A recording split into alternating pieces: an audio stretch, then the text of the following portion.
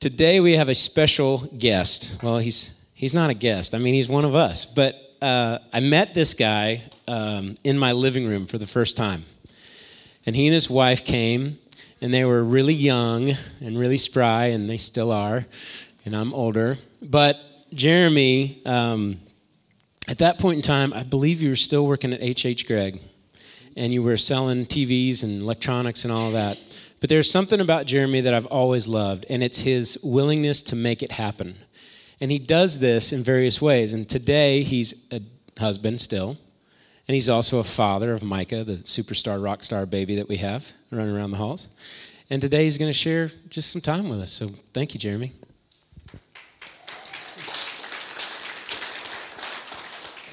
Thanks, Cortland. That is way better than the first service. First service, he just put the mic down. I'm like, that's it? That's all you got? I've known you for this long, and you just put the mic down? Well, my name's Jeremy Hezlep, if you don't know. I'm the worship pastor here. And, there's a lot of challenges to being a worship pastor and getting to know people. And when I look out here and I see there's so many different faces, there's a lot of faces that I've never seen before, or ones that I've seen before, and I've never talked to you. And there's always this awkward thing when you try to have the first conversation when I know you've been around for 6 months, because you're like, do you introduce yourself or not? And it's always awkward. But I took some time and I thought, what are the challenges, if I put them down, of getting to know the worship pastor? So I put down 5 challenges to getting to know. And this transfers beyond me, but it goes to other worship pastors.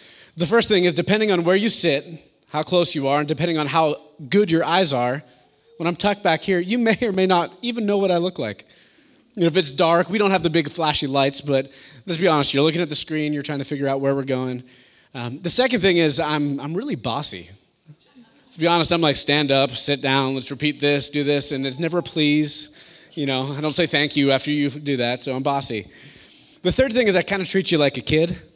I mean, when's the last time when somebody's been like, all right, now everybody, let's sing, and let's do that verse again. I don't know if you really did that good. And at the end of the song, if I didn't think you've done it well enough, I'll just be like, you know what, no instruments, all vocals. Let's do it. Yeah. But the fourth thing that makes it difficult to get to know the worship pastors, and this applies for me specifically, is by the end of the second service, I am hungry. And Mo's shaking his head, yes. Yep, absolutely. Because you see, Sunday mornings start really, really early. It's kind of like a normal work day. I'm up 5:45, 5:30, 5, depending on what the morning looks like. And I'm here setting up, and then we have worship practice, and then we have first service, and then second service. So by the time the second service is done, I am starving. And if I'm not really that hungry, Amber certainly is. And Micah's like, what are we doing? My son. So the last thing is, if I do my job right as a worship pastor, my goal is to try to convince you to forget about me and forget that I completely exist over here, so that way you can try to, encounter Jesus. So if I've done my job right, you forget that I'm even here. So I thought of, well, not everybody knows me here. What are some reasons that somebody would want to get to know me? So we're just going to go for it. One, I have a great family. It starts with my wife, Amber, who's running media in the back today. She's holding it down there. And yeah, we should probably cheer for her. I have a great son. He's his second time in the nursery today, and he's probably like, well, why am I still here? Are we not going home? Then I have some other family, even just here. Every week you see my mother-in-law, Sue, and my bonus father-in-law, Keith. And Keith really holds it down every week in running the soundboard, and he's the one that makes it sound really great. This morning we have a special treat. My father-in-law, John, is here. Probably rode the Harley. If he didn't, then my son is going to flip out. Because as soon as he sees him, he calls him Papa. Only he doesn't say Papa, he goes, Papa. We say it's out of reverence, but, Papa. And then he goes, Momo. And where's your Momo? That's what he's asking for the Harley. And so then I have 2 sister-in-laws, Sarah and Julia. And then my family is in Pennsylvania. The rest of my family on my side, I have both my parents, Don and Linda. My dad's been a pastor for 40 years, actually 45-ish, somewhere around there now. I have a sister named Heidi, brother-in-law John, and then I have a niece and nephew, Jocelyn and Chase. And then we have some niece and nephew dogs flown around in there too. So that's the first thing. I have a great family. The second thing is my birthday is next Sunday. Just thought I'd throw that out there. Last year, my birthday, it was on a Saturday, and then that Sunday, it probably was Shannon that organized the whole thing, but it could have been Mo, but they brought carts of cake down, and we celebrated. You guys remember that? You were here? Yeah, the problem is I'm training for like a marathon right now, so the cake is not in there. So what I've decided, I haven't really run this by anybody yet, except for first service, and Shannon didn't say anything, so I'm just going to go for it. But what we're going to do next week is just everyone bring a gift. And then after, Darren preaches, I'll just come down and we'll just do, presents. So Shannon's looking at me like, no, we're not going to do that. But in my mind, that's what we're doing next week. I'm not even going to prepare a last song. Or maybe prepare happy birthday. The third thing is I have a superpower, and that is that I don't have to wake up by an alarm every morning. It's really random, and I've heard that there are other people, and when I'm done with this, if you have that superpower, I'd like you to raise your hand. But no matter what time I need to get up, whether it's 6 o'clock, 5 o'clock, 4 o'clock, that's a more recent thing, I will wake up 5 minutes before my alarm. And so I only have an alarm go off. I still set it every night because I'm responsible, and I don't want to be late, even if I don't wake up. But it never goes off, which Amber appreciates. But anybody else have that superpower? Yes. Oh, wow. I am not as special as I thought. I'm a huge sports fan. I know there are those of you who have already voiced your disappointment with me not wearing something Steelers today, but that's because we played on Thursday. I didn't want to confuse anybody. But I'm one of those sports fans, and I'm a huge Steeler fan, but I'm not one of those crazy ones like the team in house or the Dowds. Like, it doesn't ruin my week if we lose. I'm not saying it ruins most, but maybe it does. I'm also on mission all the time, as much as I can. Here, the mission is clear. You hear us talk about it every day.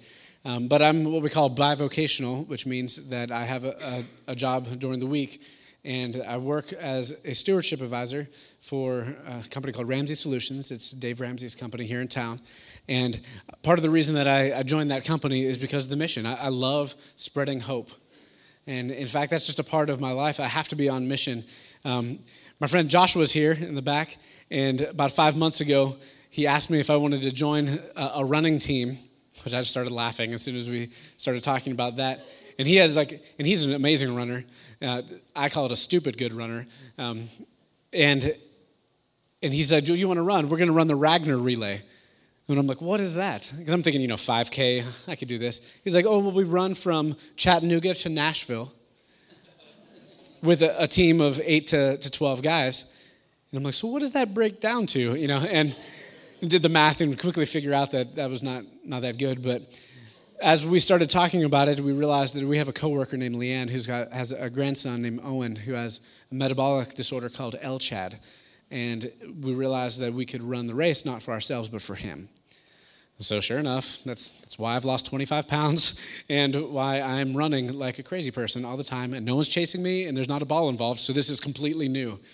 But I love it. That's why I have this little bracelet on. In October, we're going to be running that, and I'll be running 18 miles in the course of a little over a day.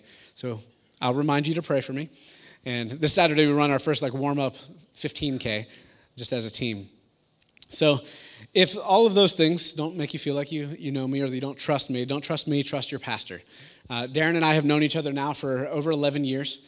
When he does the stories of talking about the youth group days, that wasn't me. I was already out of college, but he started a young adult Bible study on Tuesday nights that he and Shannon would lead, and some of you actually were a part of that Bible study. And when I started, it was just about 8 people. We were sitting around a room. At a certain point, I brought my guitar, and then I just kept bringing my guitar, and then now we're 11 years later. So it's a lot longer story for another time. So if you trust Darren, you have to trust that he likes me. And if you don't trust Darren, trust Shannon, because she still gives me hugs when I see her in the morning. So this morning is going to be just a little bit different. One of the things I love about Darren is his ability to bring Scripture to life, to bring a passage of the Bible and just talk about it in a depth that I just hadn't thought about. But today it's going to be a little bit different. I don't have one big giant thought that I'm going to bring through. I don't have one scripture that we're going to be just working through. But I have spent my entire life in the church. And this new period of my life is different. And so I thought that what I would do is I would bring a couple unique individual thoughts to the table and for us to just think about. And the idea is faith through the eyes of a toddler. And that's my little guy, Micah. He's 18 months old today, actually. He's a year and a half. You see, Amber and I we're coming up on our 11th anniversary. We got married 11 years ago, pretty young.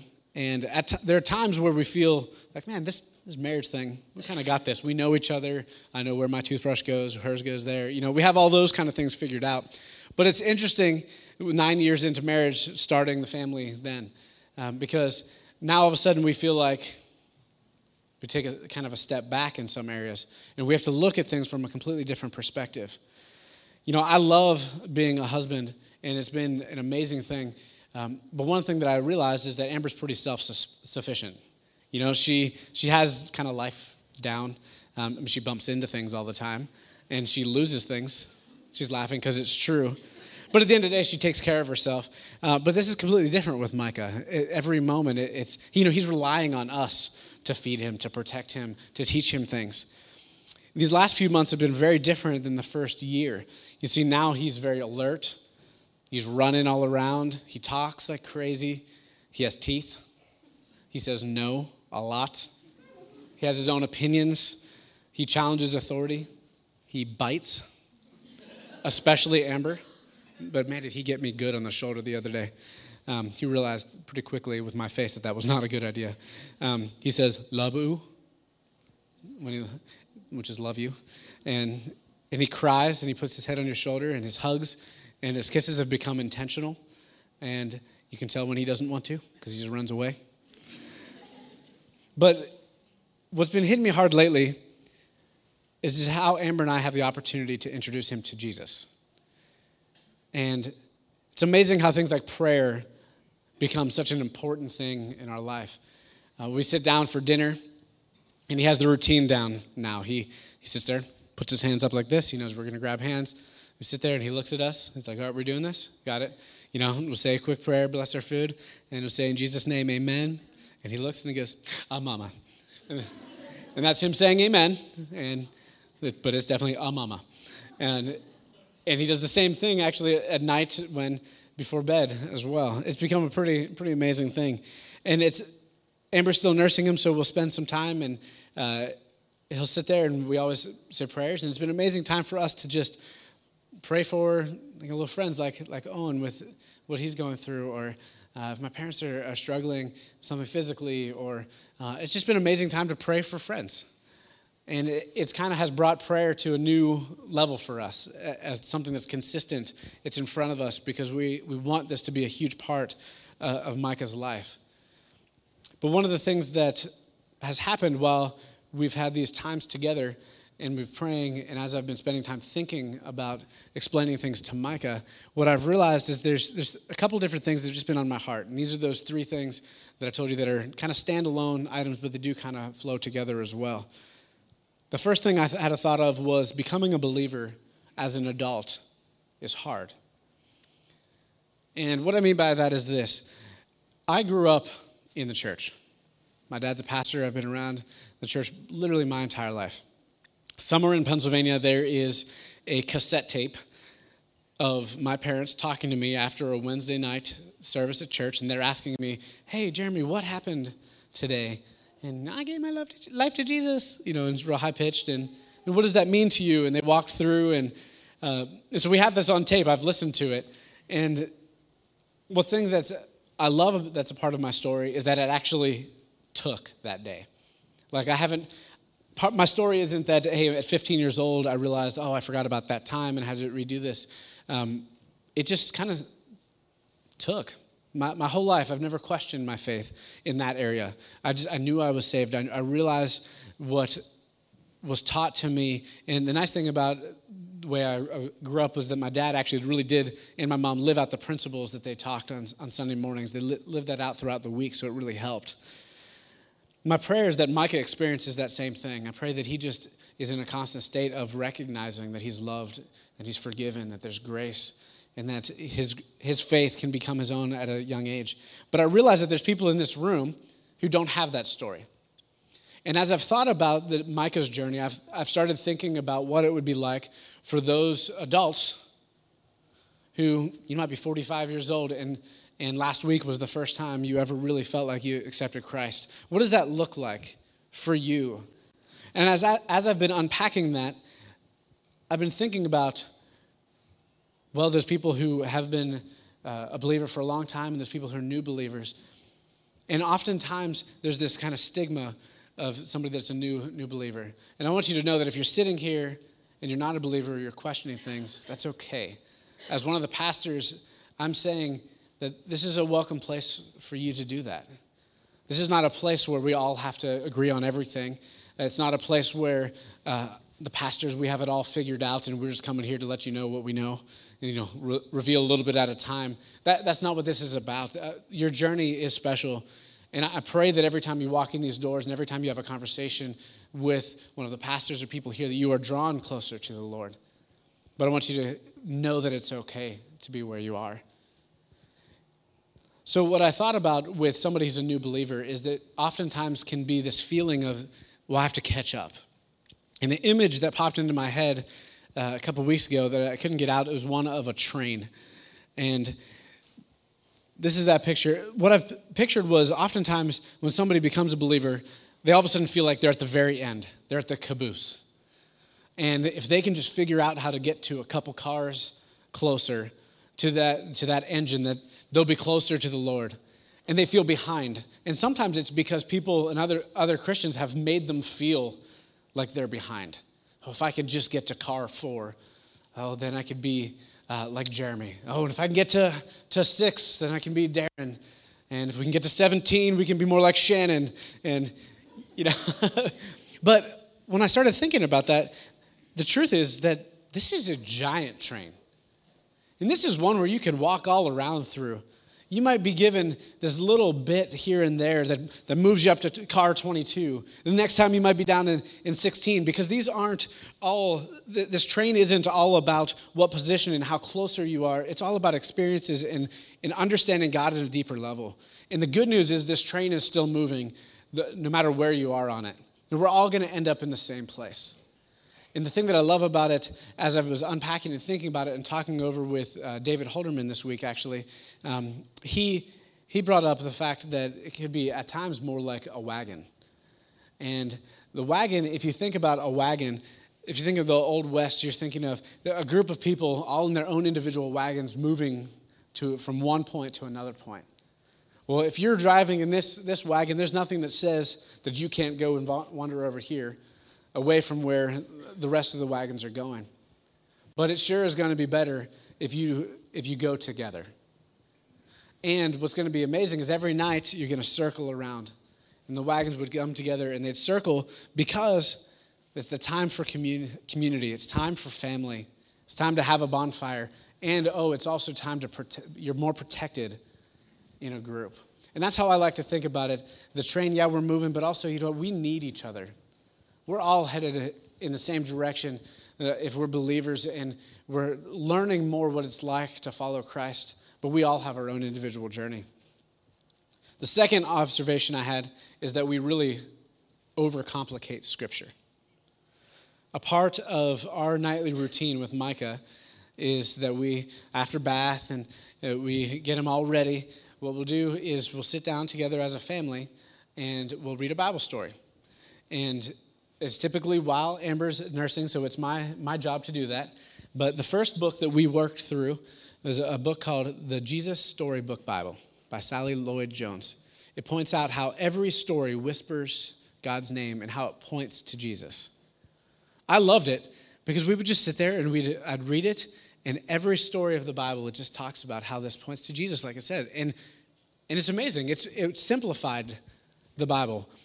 And for me, almost 34 years old, I've experienced a lot of the Bible. I've read all of it different times.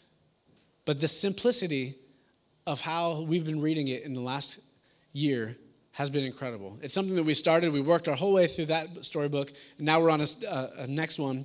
It's a Jesus Calling Bible storybook by Sarah Young. And every story is not only written for a child to understand, but also has a message from Jesus to you. I love it. So I wanted to read one this morning. This is taken from Acts 27. This is Paul's shipwreck. I normally show Micah the pictures, so if you can see it, this is what it looks like. Paul was arrested for telling so many people about Jesus. Soon he was put on a ship with other prisoners, headed for Rome, where he'd have to stand before a judge in court. It's a bad time to sail, he warned the crew. The winter winds are howling. We might have trouble, but who would listen to a prisoner? Paul was right. A vicious storm came. Waves like mountains crashed into the ship, and the sailors fought hard to keep it afloat. Help, they cried. Below deck, Paul whispered, God help us. Then an angel appeared with a message. Paul hurried to tell the crew. Listen, he shouted over the thunder and wind. God promised me that I'll get to Rome. Anyone traveling with me will be safe. Have faith and believe. Paul was sure that God would save them. Even when the ship drifted near an island and crack, it broke into pieces. Swim, someone shouted. The crew and the prisoners all jumped overboard and swam safely to shore. God still wasn't done with Paul. He had more work for him to do. So that's the story time. And then there's a scripture in the Jesus Calling part where it says, God is our safe place and our strength. He is always our help when we're in trouble. Psalm 46:1. Then has a little message that's supposed to be read from Jesus to you. Storms come to everyone. Sometimes they are bad weather storms that destroy everything and scare you. Sometimes storms are sad things that happen, and sometimes they're tough times. Don't worry about the storms that may come your way. Just trust me and hold on to my hand. I will be your safe place and your strength. I really want my son to remember this, and I want him to feel this and believe it. But isn't it amazing, as I read this to him, how much I was challenged? Because, during this training for the running, there have been so many little storms come up. And what I was remembered with here is it says, anyone traveling with me will be safe. Have faith and believe. One of the things that I was shocked about along the way is it really seemed like Micah and Amber have been attacked even more than me. And for me, as a guy, hey, you can attack me and I can learn how to handle it, but I am paralyzed oftentimes if you attacked my wife or my son. I was encouraged by this, thinking, God promised me that I'll get to Rome. Well, I'm not running to Rome, and of course, but at the end of the day, there are things in my life that God, I feel like, has called me to do. You out there are things that God has called you to do, or he will call you to do, and there are going to be storms. It's a guaranteed part of life. But can we remember that through the thunder and through the wind, that God has promised you that you'll get there? And anyone traveling with you will be safe. Have faith and believe. The thing is, we take that, and then we start really thinking about it and unpacking it, and we start realizing, well, what does that mean? Well, I've heard of this thing happening to this family, and well, that didn't really seem like God protected that person. And we start adding those different layers, like we're understanding why God is doing certain things. But I think it's just a good reminder sometimes that we just need to take a step back and remind ourselves, remind each other that in those simple words, storms come to everybody. And as long as we stay put and trust that God has it figured out, that he's the one that's in control, and the more that we have our feet grounded on his word and who he is, then the safer we're going to be. So that's my second observation. And the third one is simple beginnings grow. See, when my sister and I were little, my parents decided to teach us about handling money. What they did was they took these little boxes. My mom got out her puffy paint and labeled one give, one save, and one spend, and had the little things that locked it into place and little slats so you can put it in. When a birthday came around, or at some point somehow I got money, it would just randomly happen. I don't remember how I would get it growing up, but I probably had some kind of scheme or something.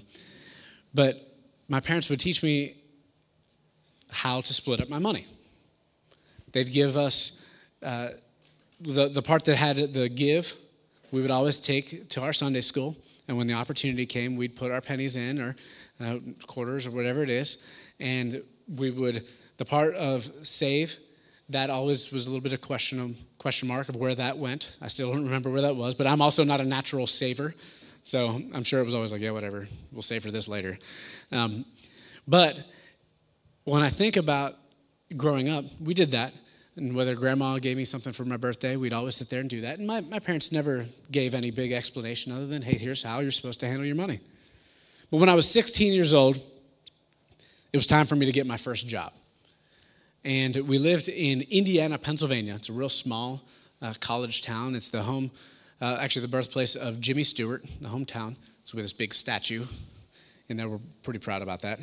And it's a college town, so when the school's in session, there's about 15,000 students that come along. And so what that means is that all the good jobs are taken, thus starting my career at Taco Bell at 16 years old. Because you see, if I was going to drive, which I really, really wanted to, then I was going to have to pay for my own insurance. It just wasn't an option in our house. We just didn't have the money.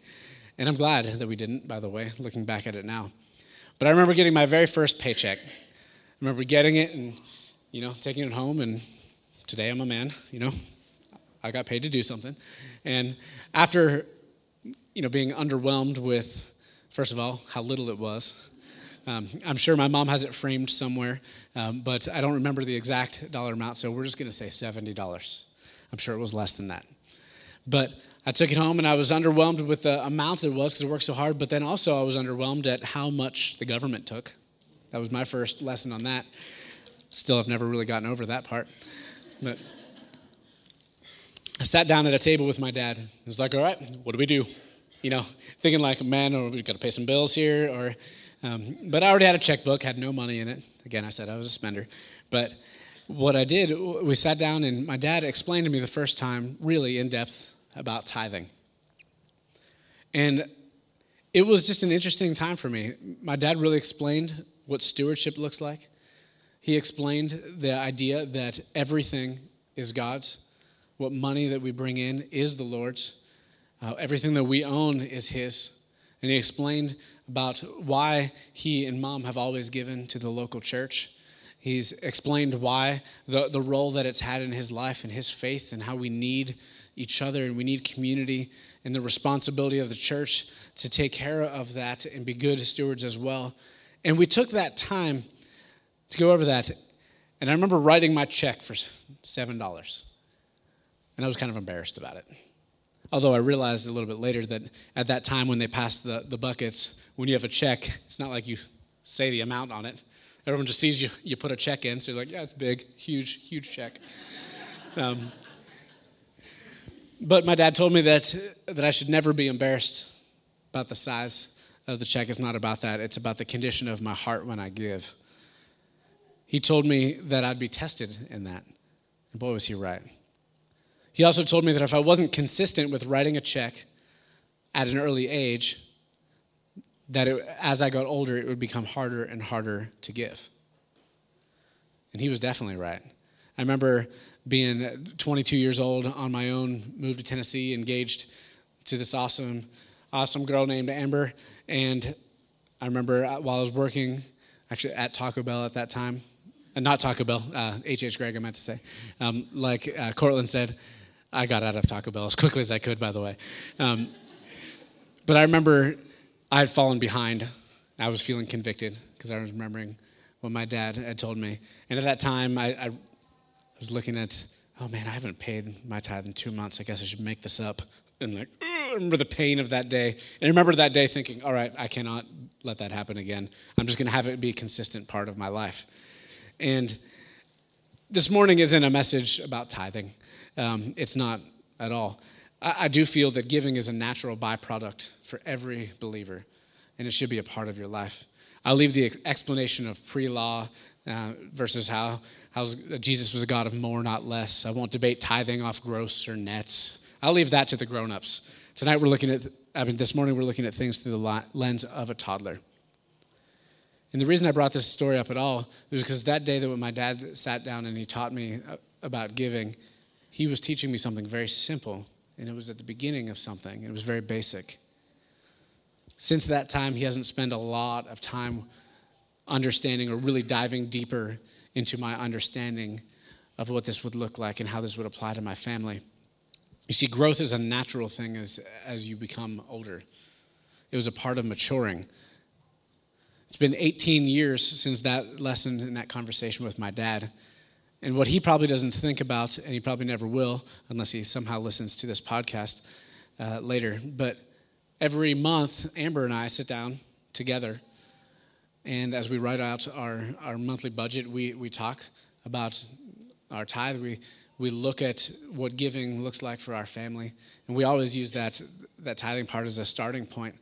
We don't write a check anymore. We click some buttons online. But we realize that this is something that for us as a couple has become such a major part of our life, that by us sacrificing and giving together, it sets the tone for our relationship and for our experience, whether it's with money or whether it's with our son. And it's become something that started so simple, and now it's become almost core to everything that we are as a family. And when I think about that, and I think about what that must have looked like for him, I look at it differently. And I'm excited about those little things that we're going to instill in Micah that are going to turn into something bigger and something more powerful. And they're going to be something that can impact more and more people and has nothing to do with me. There was a pastor, there's a pastor who's a speaker in my company. His name is Pastor Chris Brown. And in staff meeting a couple of weeks ago, he shared a little bit about his story. And his story is one that's extremely powerful. And it's extremely painful to hear. It's a story of growing up with a lot of different fathers. It's a story of abuse, of neglect, of sadness. But it's also a redemptive story where you get to walk and hear how somebody who had that kind of upbringing can become such an amazing man for the kingdom. And as I'm wrapping up, if the worship team would come back up, I was thinking about Pastor Chris and when he was sharing this story, and I realized that his story is my dad's story. Not quite as extreme, but I realized that, so my grandpa on my dad's side, wasn't his whole life, but he was an alcoholic, and he was a chain smoker. And he died actually just a couple weeks before my parents found out that my mom was pregnant with me. So I never met him. The consequences of his life were massive for his family. And some of the decisions that he made were just not good. But my dad, despite that, took little things that my grandpa taught him. He discovered Jesus along the way and decided to completely change his life. And what I realized and what I ended up telling Chris later on was that, hey, he should be encouraged because his son is me in this story. Because the decisions that my dad made ended up impacting me, which brings me here. And so I was encouraging Chris to say, hey, what you've done has literally changed your family trees. It's changed the trajectory of your family. And that was something that was really encouraging to him. But this morning, the reason that I wanted to bring all of those three kind of unique thoughts to the table is because they're just things that have been on my heart. I think sometimes we overcomplicate even a Sunday morning. We forget that sometimes it's just an encouraging word that needs to be brought before each other, something that's telling a life story. I really do want to get to know every single one of you. I know it's not going to happen. But when I was thinking about, even joking around about what it's like to get to know a worship pastor, but I was thinking about all the different leaders here, whether it's Shannon or Mo or Cortland, or Becca and James in the back, or Jim Henderson with the youth. On Sunday mornings, quite often it can seem like we're all just flying and we're just running like chickens with our head cut off. And sometimes it looks like we're just really focused and we're angry, and I can't express enough that is not where we are. That is not where our head is. We care so much about you. We care so much about this place that we are trying to create an environment where you can encounter God on a deep and powerful way. It's that simple. We care about your kids and we want them to experience Christ as well. So I wanted to encourage you to stop us, to run alongside of us. Help me pack up my guitar. Maybe bring me a snack while you do it. But it's not every day that I get to speak. And so when I was just unpacking all of this, I know it was a little bit different than even I thought it would be when I started. But I hope that in some way, looking through the lens of a toddler and looking through the lens of simplistic thinking about your faith, I encourage you to take that approach over the next few weeks. To look at what you're doing in life. Are you spending time with the Lord? Are you praying? Are you in community with other believers? These are all things that are very, very important to you in your life. It's like the last thing that I mentioned, that simple beginnings grow. I've been around Conduit since the first conversations with Amber and I and Shannon and Darren sitting on their back porch and talking about him potentially becoming a pastor and what that would look like. We had no idea that it would turn into this. And we still don't know where it's headed. But what I personally am so excited about is that feeling that this is just the beginning. That those dollar amounts that we're able to give to people, they seem so big in our world, but they are small in comparison to what God has in store for all the people that we work with, and so much more than what we'll ever know. And I am the worship pastor, so I'm also very passionate about worship. And so during this last song, we're going to stand together, and it's our time that we normally give our tithes and offerings. We're going to do that. The baskets are going to go by. We have communion on either side of the stage, and we do that so that way, if that's a part of your worship this morning, if that's a part of your disconnecting from this world and what life has looked like for you this week, we want you to remember that his body was broken for every single person in this room. His blood was poured out for you.